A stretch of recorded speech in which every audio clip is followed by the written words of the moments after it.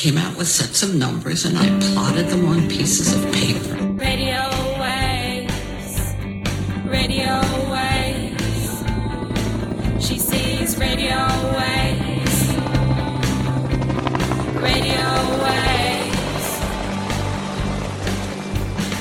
Astrophiz brings the news. Arrays and dishes give different views. Are you confused? Radio waves, radio waves, radio waves. She sees radio waves. She sees radio waves. Welcome to the Astrophiz podcasts. My name is Brendan O'Brien. Today is Thursday, the 15th of August 2019. And we're going to start each episode with a community service announcement and a reminder that yes, Virginia, global warming is real and it's happening to the planet you're on at this very moment. See what you can do to help. Each fortnight we speak with a special guest in the fields of radio astronomy, optical astronomy, space science or particle physics. And today we're really lucky to be speaking with experimental particle physicist Kate McQueen, who conducts analyses searching for dark matter in particle accelerators. It's an amazing interview, and you can look forward to hearing a beautiful explanation of the Standard Model and just some of the amazing research Kate is doing using the Bell 2 detectors up on the Super Keck B accelerator up in Japan. Then, as usual, we cross to Adelaide to speak with Dr. Ian Astroblog Musgrave to find out what's up, Doc, what's up in the sky for observers and astrophotographers for the next 2 weeks. And we'll finish up as usual with our Astrophiz news highlights from this golden age of astronomy, space science and particle physics. So let's zoom down to Melbourne right now and hear Kate tell us about accelerator physics and the dark photon.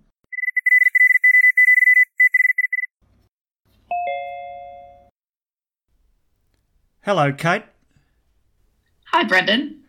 Today we are speaking with experimental particle physicist Kate McQueen, who conducts analyses searching for dark matter at particle accelerators. Kate is currently based at the University of Melbourne and is part of a dark sector physics team who are using the Bell 2 detector, which is attached to the Super Keck B accelerator in Tsukuba in Japan.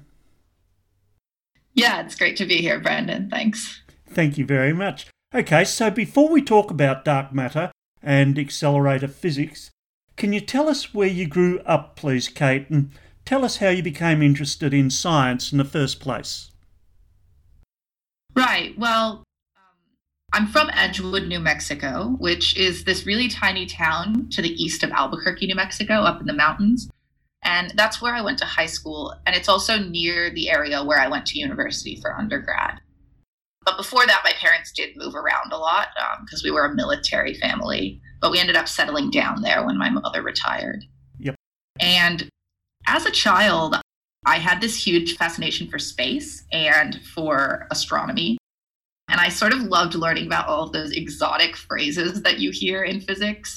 Things like black holes and quasars and supernovae and all those stereotypical buzzwords. I mean, as a child, I had no idea what they meant. I just thought that they were like so exotic and so interesting. And I loved to learn about them. I ended up going to a rural high school in New Mexico. And New Mexico is sort of known for being one of the worst out of the U.S. states for public education. So I didn't have a lot of opportunities in school. But those interests in, physics and watching, popular science documentaries still existed. Fantastic. So, New Mexico. So maybe tell us a little bit about those school days and your early ambitions. And did those ambitions change, Kate? Right. Well, I did always have a particular knack for mathematics. I was very good at maths. And by grade 12, I was actually placed in the AP, or advanced placement subjects. So that's like the US equivalent of VCE subjects. Yep. So I was placed in the AP subject for calculus and also for physics.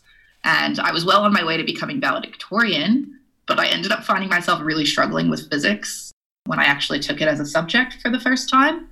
In fact, I actually ended up failing high school physics. But when it came time for university, I felt like I really needed to pick an area to study that was something I wouldn't get bored with, which I sort of had a tendency to do.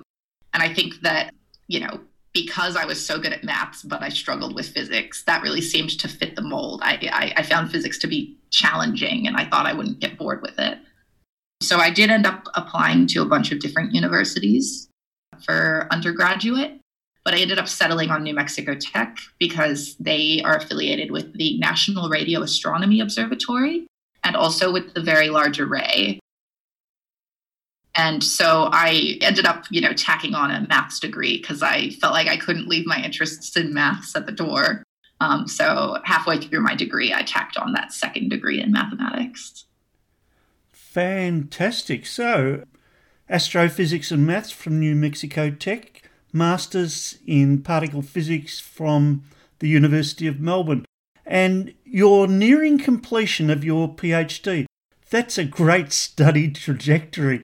Can you tell us the highlights of this journey and where you hope to go to next? And I should ask, what's the timeline on your PhD at the moment?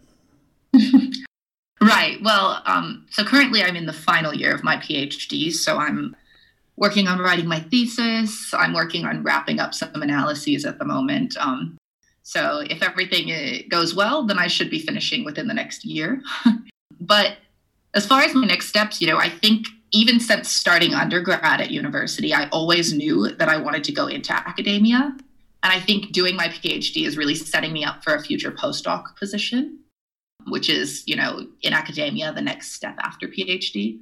But the sort of specific area of interest has always been super fluid for me. Like, I've gone through phases of being incredibly interested in active galactic nuclei and accretion disk dynamics, to being interested in like the Penrose process and Hawking radiation, and then to being interested in like pure maths, specifically, topology or differential geometry. And so I've always, never had a really well-defined direction. But I do recall this really terrifying few months that was near the end of my undergraduate degrees, in which I kept receiving rejection letter after rejection letter from a bunch of the schools that I applied to. And I think this was largely due to my shortcomings in test taking, because to get into the U.S. universities for grad school, you have to take the GRE, the Graduate Requirement Examination. Yep. And I just do really poorly at sitting tests. So I did quite poorly on the GRE. And so I sort of held out hope for some of these international universities that I had applied for. And it ended up working out. I got into a few international unis. But I decided on the University of Melbourne. And when I came here, my research was largely determined by which academics had space to take additional students, because I was starting quite late into the school year.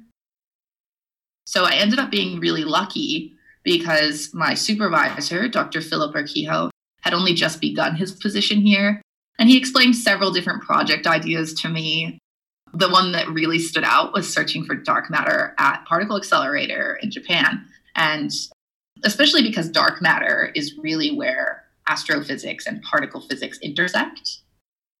So my interests in astrophysics were not in vain.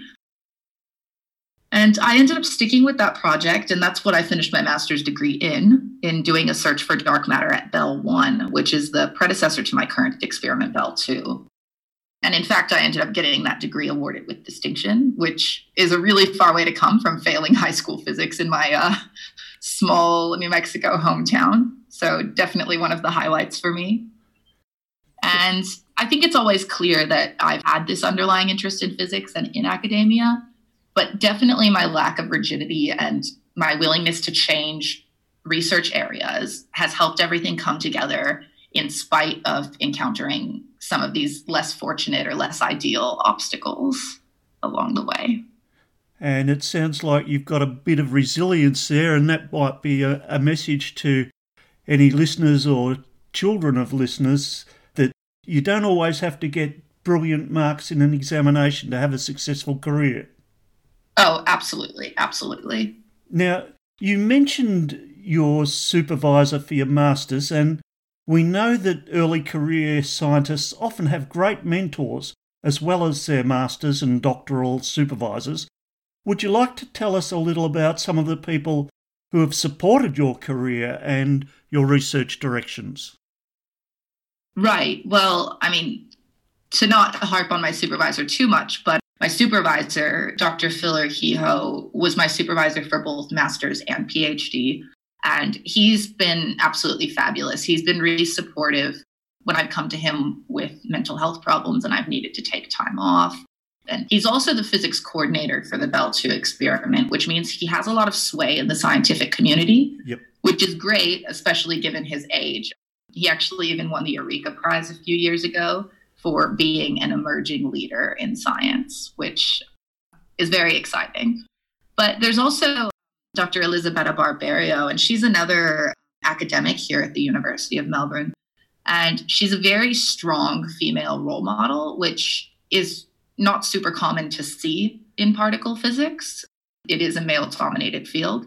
And she's very accomplished, and she's really outspoken about her beliefs whenever it comes to inequalities in the current atmosphere in physics, which is a really refreshing thing to see. And then, although I risk sounding a little cliche here, my grandmother has really supported me throughout my career. She's actually the one who helped fund my master's degree. So without her, I would not have been able to get as far as I have. Awesome. That's fantastic. We interviewed Elisabetta, 2016, I think, and she told us about that detector she's got down in a mine at Stawell, but we might get onto that a bit later. Let's get into some physics now, some particle physics. Right now, there's a lot of debate about the Standard Model. Now, are there cracks in it? What's the current state of play? But first, maybe you could outline for our audience, what is the Standard Model? Right. So typically when people talk about the Standard Model, they begin by talking about the particles in the Standard Model. And the Standard Model is made up of what we as scientists believe to be the most fundamental particles in nature. Each of these fundamental particles can come together to combine a whole zoo of bigger particles called mesons or hadrons.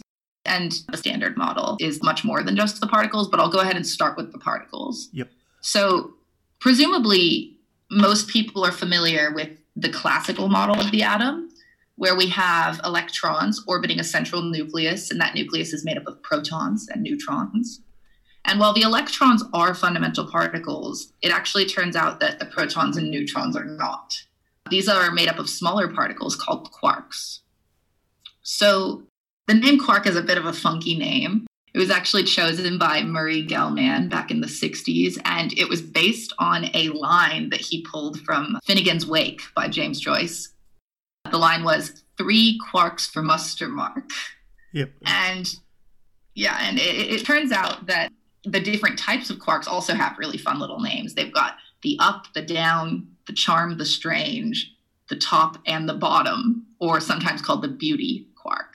And when we consider the electric charge of quarks, it turns out that they actually have 1/3 and 2/3 times the charge of the electron charges, which allows them to be sort of combined into sets of either 2 quarks together or 3 quarks together to make up these bigger particles. And those bigger particles will end up with a full integer charge. So a good example of this is the proton, which is made up of 2 up quarks and 1 down quark. And when you combine the quarks in that way, you end up with a charge of +1, right? Yep. But in addition to the quarks, we've got leptons.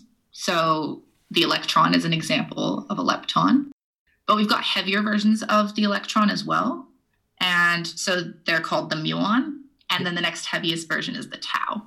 And according to the Standard Model, these particles are supposed to be identical in every way except for their mass. And that also includes the ways in which these particles interact with other matter. But it actually turns out from experimental evidence that that's not really the case. We see these particles behaving differently. And the exact reason and nature of these differences isn't really understood. So this is sort of the first hole in the standard model, you could say. Yep. Yeah. And beyond that, we have other types of leptons that are called neutrinos. So these also have different versions, or what are called flavors, which correspond to the first leptons I mentioned. So we've got the electron neutrino, the muon neutrino, and the tau neutrino. And in the standard model, these particles are meant to be massless. However, we have really good evidence at this point that that's not actually the case. This was what the Nobel Prize in Physics in 2015 was awarded for. It was given to Kajita and McDonald for showing that neutrinos do, in fact, have a non-zero mass. So this is, of course, another shortcoming in the standard model. And these are all of the matter particles, but we also have these sort of equal and opposite antimatter particles that correspond to each one of these matter particles I've just listed. So the antimatter particles in the standard model are exactly like the matter particles, but they've got opposite quantum numbers. And a really good example of what a quantum number is a thing like an electrical charge, right? Yep. So a really good example of this is the electron and the positron.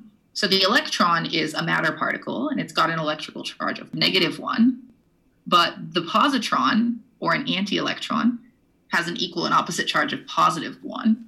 So since these particles, these antimatter particles, are intended to be identical in every single way except for their charges, we sort of expect them to behave the same way as their matter counterpart. And this includes the decays and the productions that they might undergo.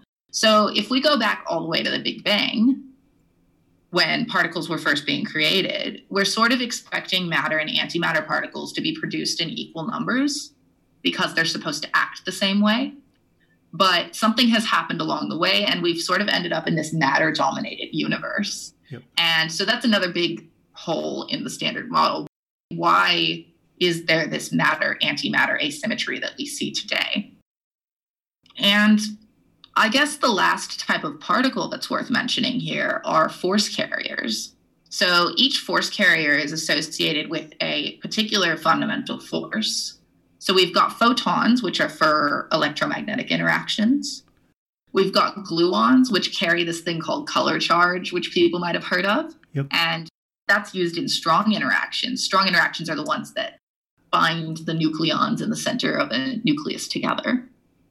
Then we also have the W and Z, and those are used in weak interactions.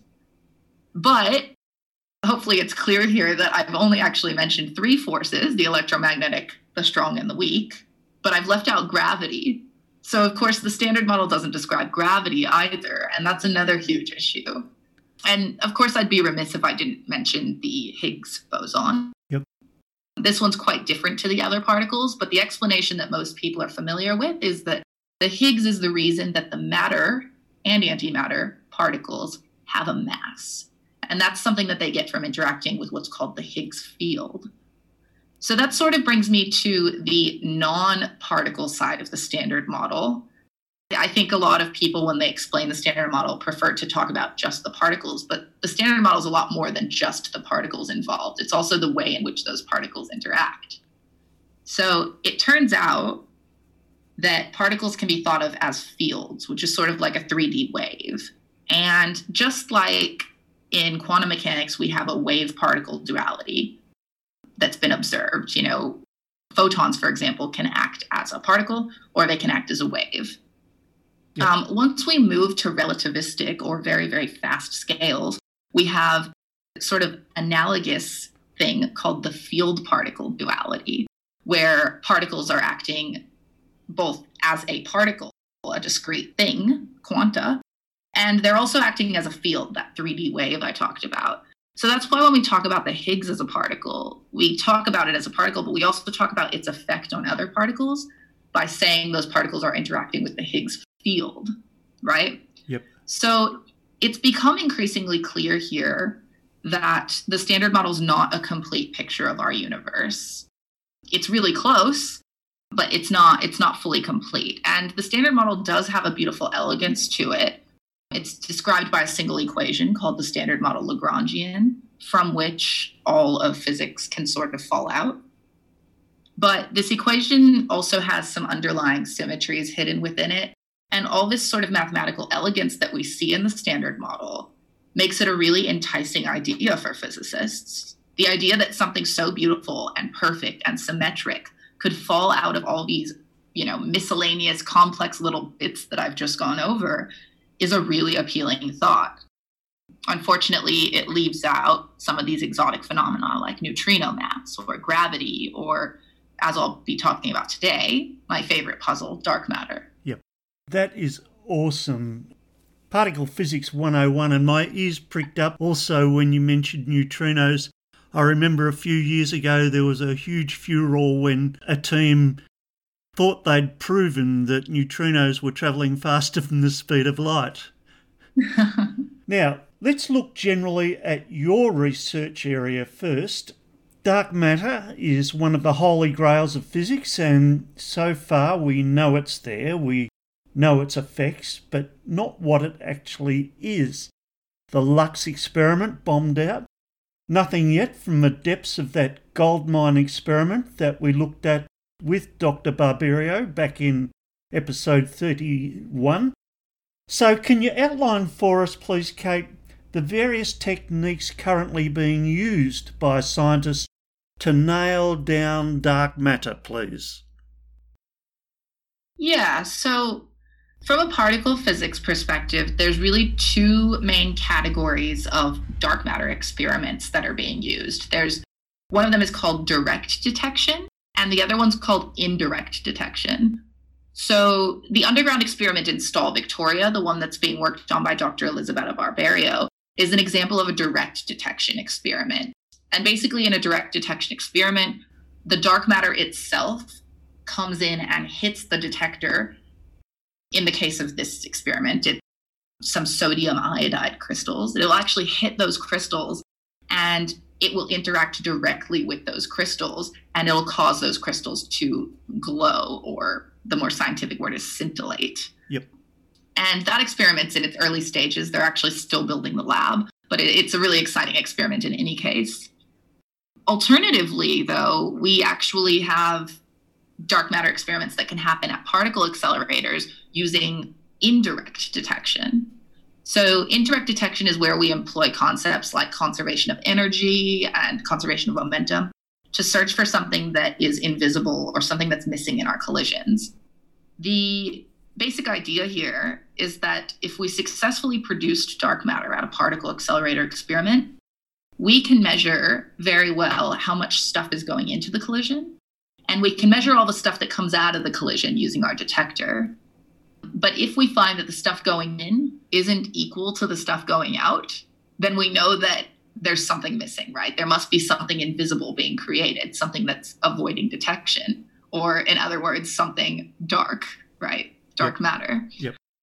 But what's more is that we can actually determine specific properties like mass of the invisible stuff by using our conservation of momentum and conservation of energy techniques. And conservation of momentum and energy are both very well understood by scientists, so this is a really appealing approach. Yep. So let's get specific now and talk about your research at SuperKeck-B. What are you doing there? Do you travel up to Japan, or do you access your data remotely?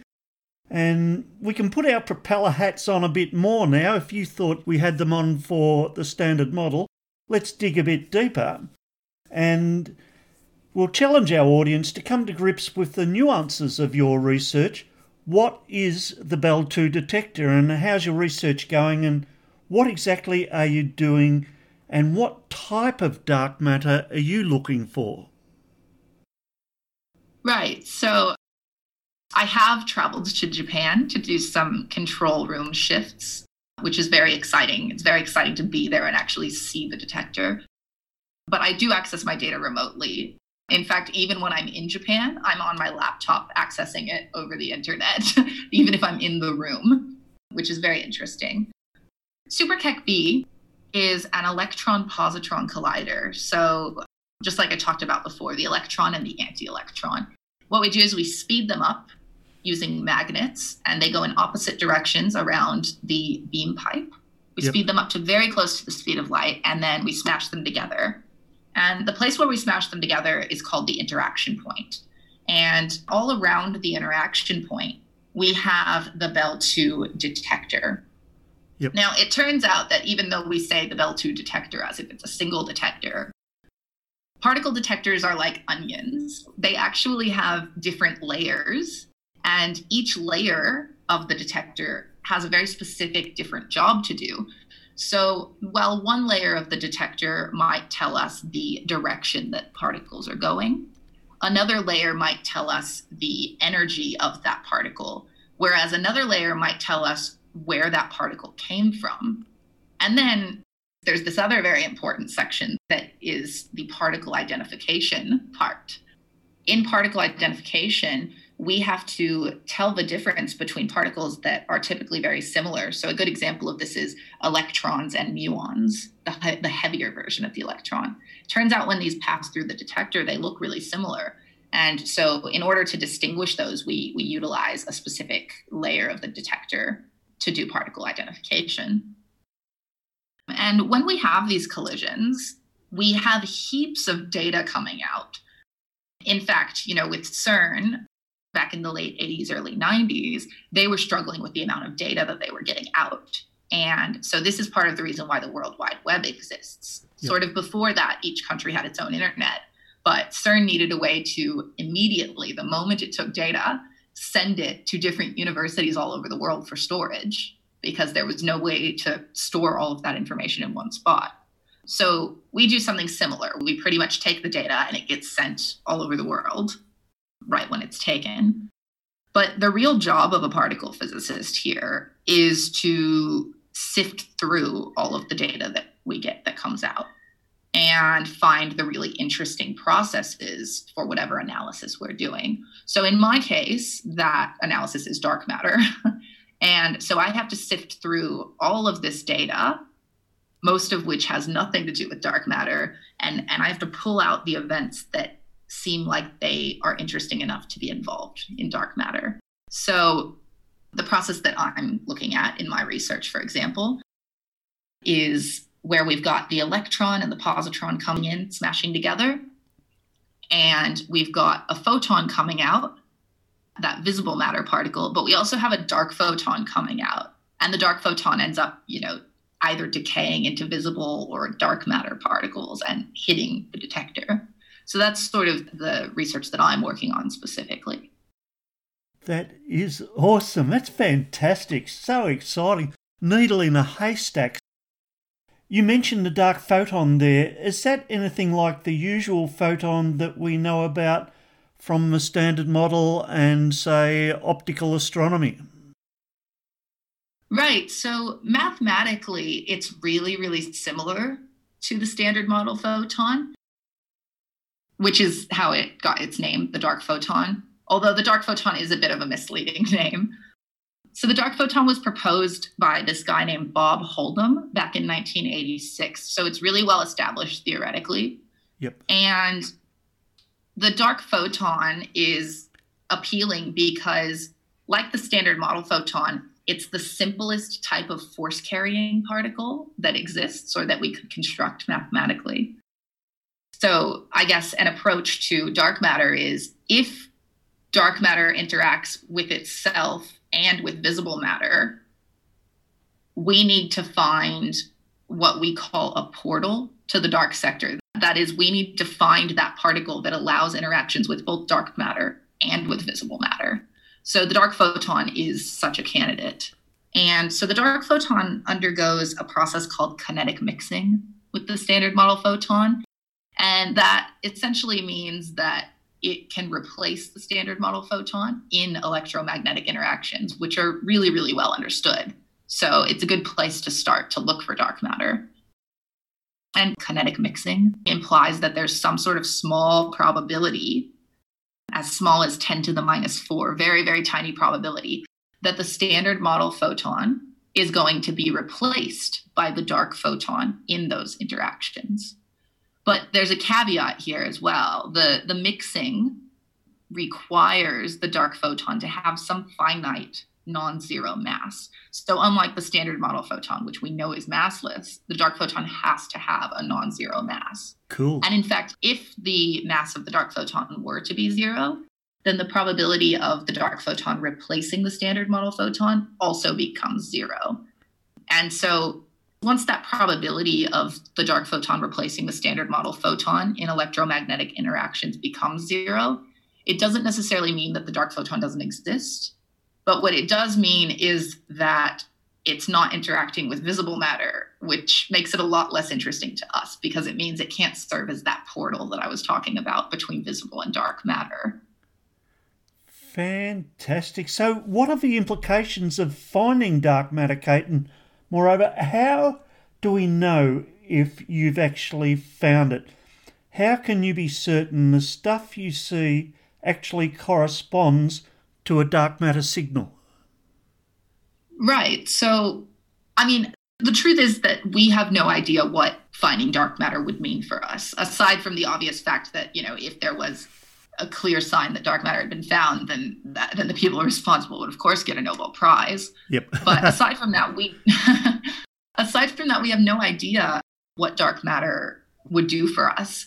I mean, way back in the day when Marie Curie was doing research on X-rays and radiation, we had no idea what that was going to be used for either. It was only, years and years past her death where we found out that it has these medical applications. And so I think it's really important to note that science precedes industry.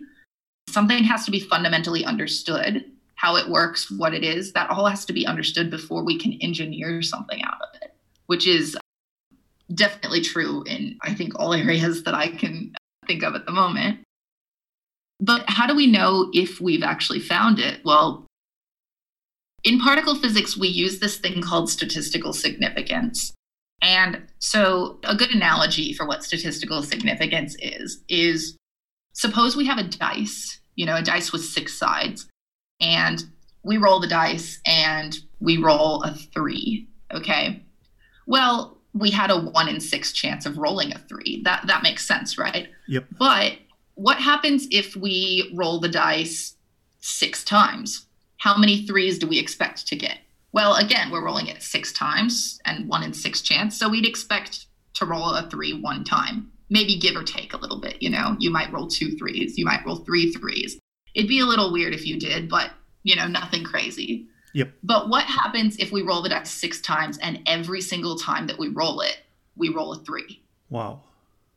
That's a bit significant, right? Something's going on. This die is clearly loaded.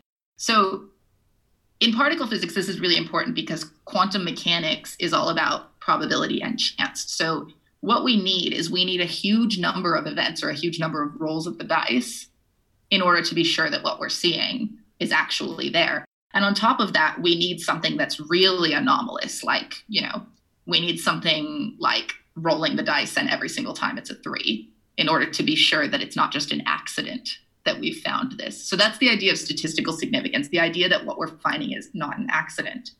And this is sort of why it's really promising to look for dark matter at Bell 2.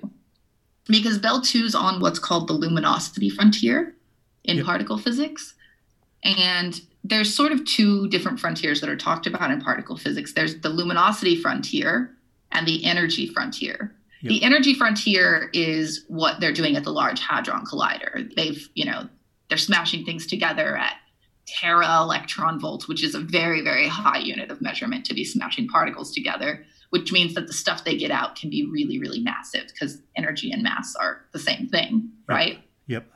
But the luminosity frontier, on the flip side, is where we take a lot of data. Luminosity is essentially code for like the amount of data we have. So if something is very luminous, then it collects a lot of data. And data can be thought about as the number of times you roll the dice, right? Yep. So if we collect a lot of it, we've rolled the dice a lot of times, the chance of us finding something that we already know is a very rare process, which dark matter interacts very, very rarely. the chance of us finding something that interacts super rarely goes way up when we roll the dice, millions and millions and millions of times. Say our dice is loaded and it's loaded in favor of the standard model particles. And if we roll that dice, 10, 20, 100, 2,000 times, we might still not see things that are not standard model particles. We might not see dark matter. Yep. But if we roll that dice, 1 billion times, there's a chance that we would have 1 or 2 little dark matter events in there. And so that's kind of why Bell 2 is super exciting for these dark matter searches. That is fantastic. And I love the excitement in your voice and the way you use words. You use words like beauty and beautiful and elegance to describe your research. That's fantastic. We are going to crack dark matter thanks to researchers like you, Kate. Now, the mic is all yours and you have the opportunity to give us your favourite rant or rave about one of the challenges we face in science, or science denialism, or science career paths, or in your case, your passion for equity and diversity, or perhaps our quest for new knowledge, or even science outreach. The microphone's all yours, Kate. Right. Let's see. There are so many different things that I'm excited about, but I think one that I'm really passionate about, and I think it doesn't get talked about enough in particle physics or really in academia, is mental health in academia. It's sort of a taboo subject, but it's important that it gets discussed, and it's important that light gets shed on it. There are higher chances of things like anxiety and depression in academia, and part of that comes from just the sheer workload involved in academia. I myself have suffered from mental health problems in the past, some of which have stemmed from my childhood, but some of which, definitely doing my PhD has not helped those things, And so I think it's really important that students and career academics, people who are older and well into their career, also feel like they're supported with their mental health struggles, and to have a sort of environment in physics or in academia in general that is understanding of the needs of people who are struggling with depression or anxiety or anything like that. I think it's an issue that gets swept under the rug a lot, but it's slowly coming up to the surface. And yeah, I think it's not talked about as much as it needs to be. Yes, the more we talk about it, the better, and then we can start addressing some of those inherent structural issues that cause mental health problems in young people as they come to grips with the structure of academia. But that's a whole topic for another podcast, I think. Yeah, you could talk about this for days. Indeed. Look, at this stage, is there anything else that we should watch out for in the near future in particle physics? What are you keeping your eye on? Well, we mentioned this a bit earlier in the interview, but I'm definitely keeping my eye on SUPPLE, which is that underground physics lab being set up in Stawell, Victoria.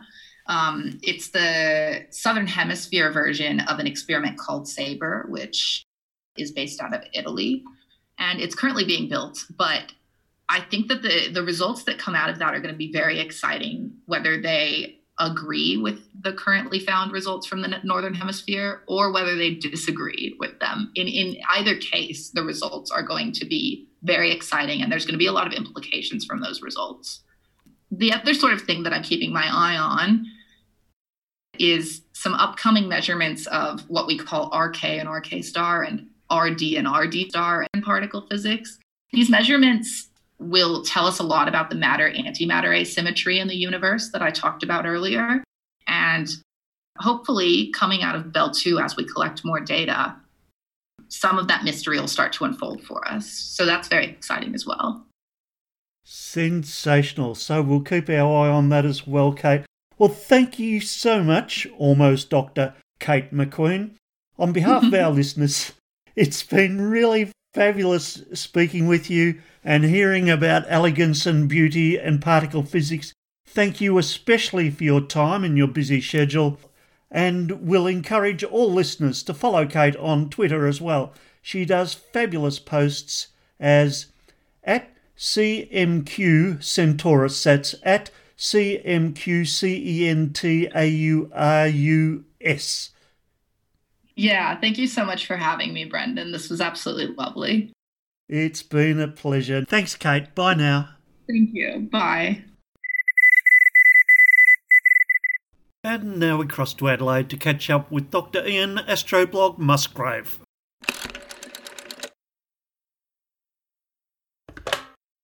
Hello, Ian. Hello, Brendan. Great to be speaking with you again. Can you tell us, Ian, what's up in the sky for the next 2 weeks? What's up in the sky for the next 2 weeks? As this broadcast goes out, you will have missed the occultation of Saturn, which was only visible from the North Island, New Zealand, Polynesia and the east coast of Australia anyway. Now the moon will be moving out of the evening sky into the morning sky, which means you have a very nice evening sky if you've got a nice dark sky sight. Also, we'll have the trailing end of the Perseids. The Perseids run up until the 24th of August. Now, unfortunately, this is a bad year for Perseids, with the moon interfering for most of the Perseids. And by the time this podcast goes out, the Perseids will be at their trailing end. Now, in Australia, the Perseids are absolute rubbish, and the only people who get a decent view of the Perseids, or any view of the Perseids, is in Darwin and Cairns and places like that, which have a fairly good northern exposure in the sense that the radius becomes almost high above Darwin and Cairns and places of similar latitude. Anywhere south of there won't have very much to see. In the northern hemisphere, the Perseids are a excellent meteor shower, which has quite a few meteors. But again, this year, the almost full moon is very close to the Perseid radiant and will greatly interfere with seeing meteors. Nonetheless, if you want to have a go and you're in the northern hemisphere and want to go out on the nights of 22nd, 23rd and 24th, go and have a look. But of course, the rates fall off very rapidly from the peak. But it's going to be a beautiful sky, so why not go and have a look? Excellent. Yeah. Now, let's go back to our stalwarts. Of the bright planets, the only ones that we can see at the moment are Jupiter and Saturn in the evening sky. They're very well placed. Jupiter is at its highest above the northern horizon for us in the southern hemisphere, and southern horizon for those of you in the northern hemisphere, around about 7:30 at night. So that will be at its highest, and it will be best for telescopic observation. Jupiter is very obvious. It's the brightest object aside from the sun and the moon in the sky at the moment, and it's below the very distinctive pearl of Scorpius, and not far from the bright red star Antares that forms the centre of the body of Scorpion. So Jupiter's very easy to see. It's a very beautiful territory. I went out tonight about 10 minutes ago, Ian, and I looked straight up and Jupiter, the Moon and Saturn were in a straight line and virtually overhead and looked magnificent. Oh, yeah. As you said, not far from Jupiter is Saturn. Saturn is just below the handle of the cosmic teapot that is Sagittarius. It's almost directly above the heart of the Milky Way. Saturn is at its highest around about 9:30 of the evening, so that will be best for telescopic observation, and it doesn't set until around about 5 o'clock in the morning, so you've got lots of night to follow Saturn. Similarly, Jupiter doesn't set until 2:30 in the morning, so you've got a fairly good amount of time to have a good look at Jupiter before it gets too low above the horizon for telescopic viewing if you're a telescope fan, or unaided eye viewing if you just like seeing Jupiter in its native habitat, so to speak. In terms of planets, that's basically all that's happening at the moment.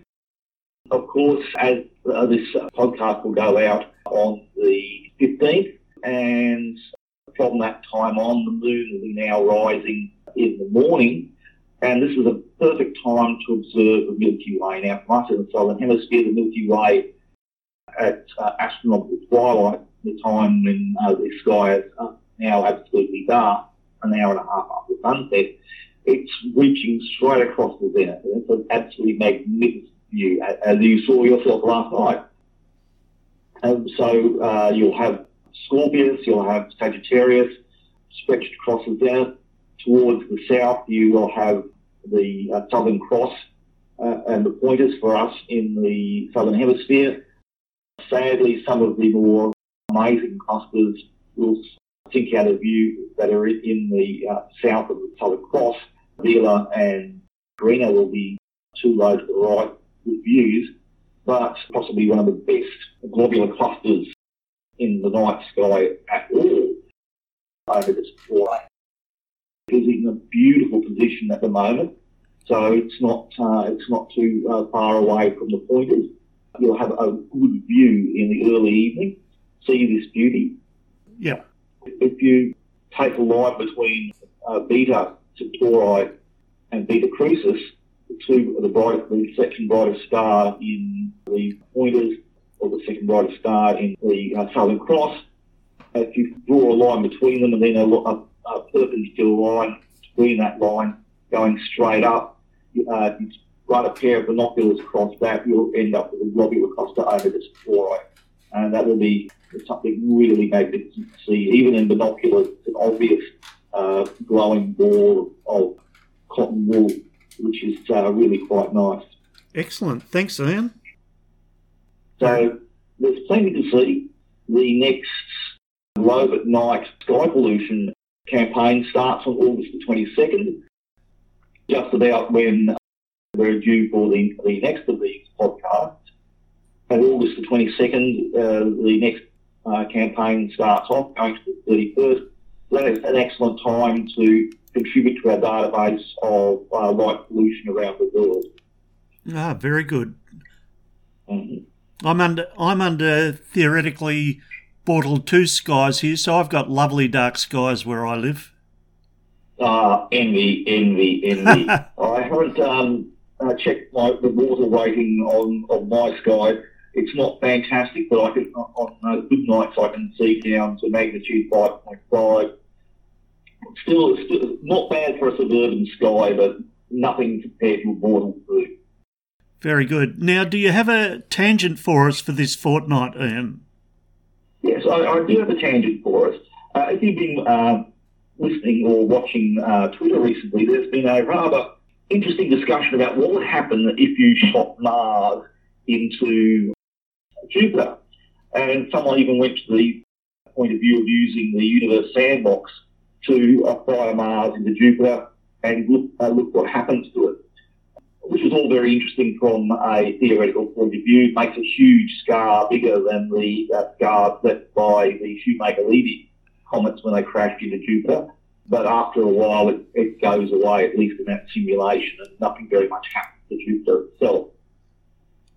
But reality caught up with us a few days ago when a meteor comet crashed into Jupiter again. Yes, I saw that. Now, this has been a semi-regular occurrence since, that we've been noticing since the Shoemaker-Levy impact. Those of you who don't remember, the Shoemaker-Levy impact was when the comet Shoemaker-Levy broke up, and then a train of comets rained down on the surface of Jupiter, resulting in fireballs that were seen from Earth, and then long-lasting scars that occurred in its atmosphere. And that was quite amazing. We think the Jupiter Shoemaker-Levy original comet was about 1 to 2 kilometres in diameter and left very impressive scars. Then in 2009 there was another impact which left a large scar on Jupiter's atmosphere. Again, large and dark. That was caught by an Australian amateur astronomer, Anthony Wesley. Yep. Then there was another in 2010. followed by another in August 2010, one in 2016, and one in 2017. And this latest event, 2019, was caught during infrared videoing of Jupiter's atmosphere, and it was a quite clear impact. Fantastic. Yeah, and having mentioned Anthony Wesley and the Great Red Spot, I mentioned in our last talk that the Great Red Spot doesn't seem to be vanishing after all, despite some fears that it would. Well, what's been happening in the latest images that we've seen is that it's consolidating and becoming darker and redder. So instead of sort of peeling off and vanishing away, the core seems to be becoming more intense and a darker colour. In recent years, the Great Red Spot has become much paler. But after this windmilling event that has been thoroughly documented by the Australian amateur Anthony Wesley, we've been seeing this consolidation and darkening of the Great Red Spot. So it doesn't look like it's vanishing anytime soon, but it is changing from the view we've been used to it. So Jupiter, as I said, is in an excellent position for viewing, and amateur astronomers can greatly contribute to our understanding of Jupiter by being able to observe these changes over a great period of time, which professionals won't necessarily have the ability to do, or even spacecraft. Fantastic. So a big shout out to amateurs, and more proof that a week is a long time in astronomy. A week is a very long time in astronomy. For heavens that apparently don't seem to change much from day to day, amazing things can happen in such a short period of time. Fantastic. Well, thank you very much again, Dr. Ian Astroblog Musgrave. And thank you very much, Brendan, for having me on and helping people to navigate the night sky. Excellent. Bye now. Goodbye. Here is the Astrophys News for episode 88. Remember we said earlier a week is a long time in astronomy. Well, here's proof of that. We've been following the FRB mystery for a few years now, and for new listeners, fast radio bursts, or FRBs, are huge millisecond bursts of energy from beyond our galaxy, and this latest report is assembled from a Nature article 2 days ago and a 9th of August archive preprint from Anderson et al., available at tinyurl.com/FRB repeaters, all lowercase, all one word. Astronomers closer to cracking mystery of fast radio bursts. The Canadian CHIME radio telescope finds another 8 repeating blasts. The cause of FRBs has remained a mystery since the first FRB was identified in 2007. Astronomers hope that studying bursts that repeat their flashes rather than just flare once can help to elucidate the origins of FRBs. That's because it's easier for high-resolution telescopes to make follow-up observations of repeaters and trace their origins than of one-off blasts. Why ultra-powerful radio bursts are the most perplexing mystery in astronomy. Of the roughly 75 FRBs seen before this month's discoveries, just 3 bursts were known to be repeaters. The first of these has been extensively studied.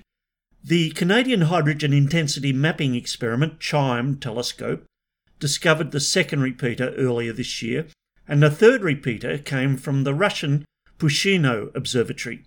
Now, CHIME's latest results show that repeaters are far from rare. Also, just quietly, ASCAP, the Australian Square Kilometre Array Pathfinder, also found a new repeater, bringing the total so far to 12, although researchers are yet to publish this result. CHIME began hunting for FRBs in 2018 and has also discovered hundreds of one-off FRBs. CHIME researcher Brian Gaensler said on Twitter, "In 25 years of astronomy research, this is unquestionably the most exciting project I've ever worked on. These findings mean that there are now enough repeaters to start comparing these with one-off blasts.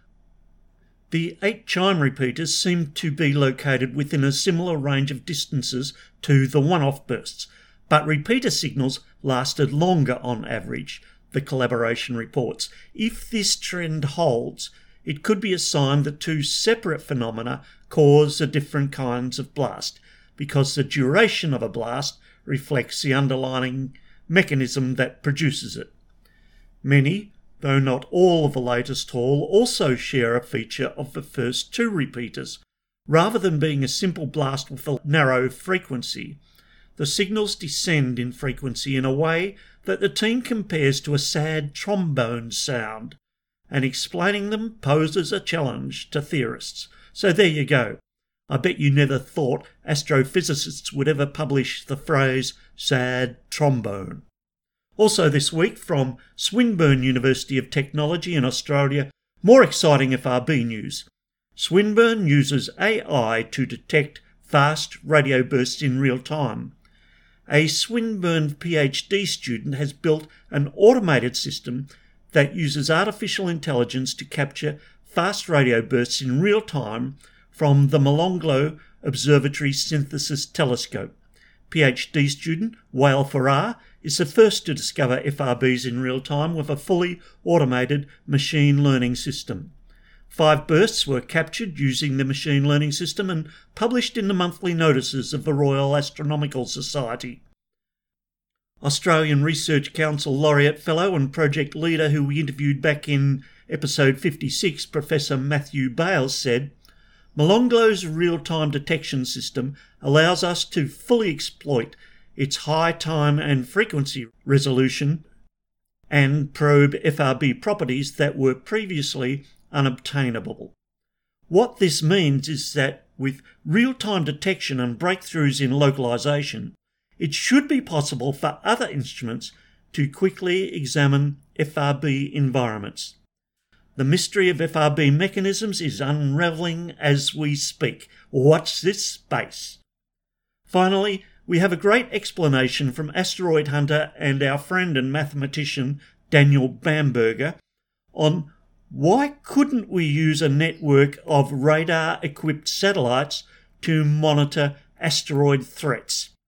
You can find that at tinyurl.com/no radar, all lowercase, all one word. Have a read. It's fabulous.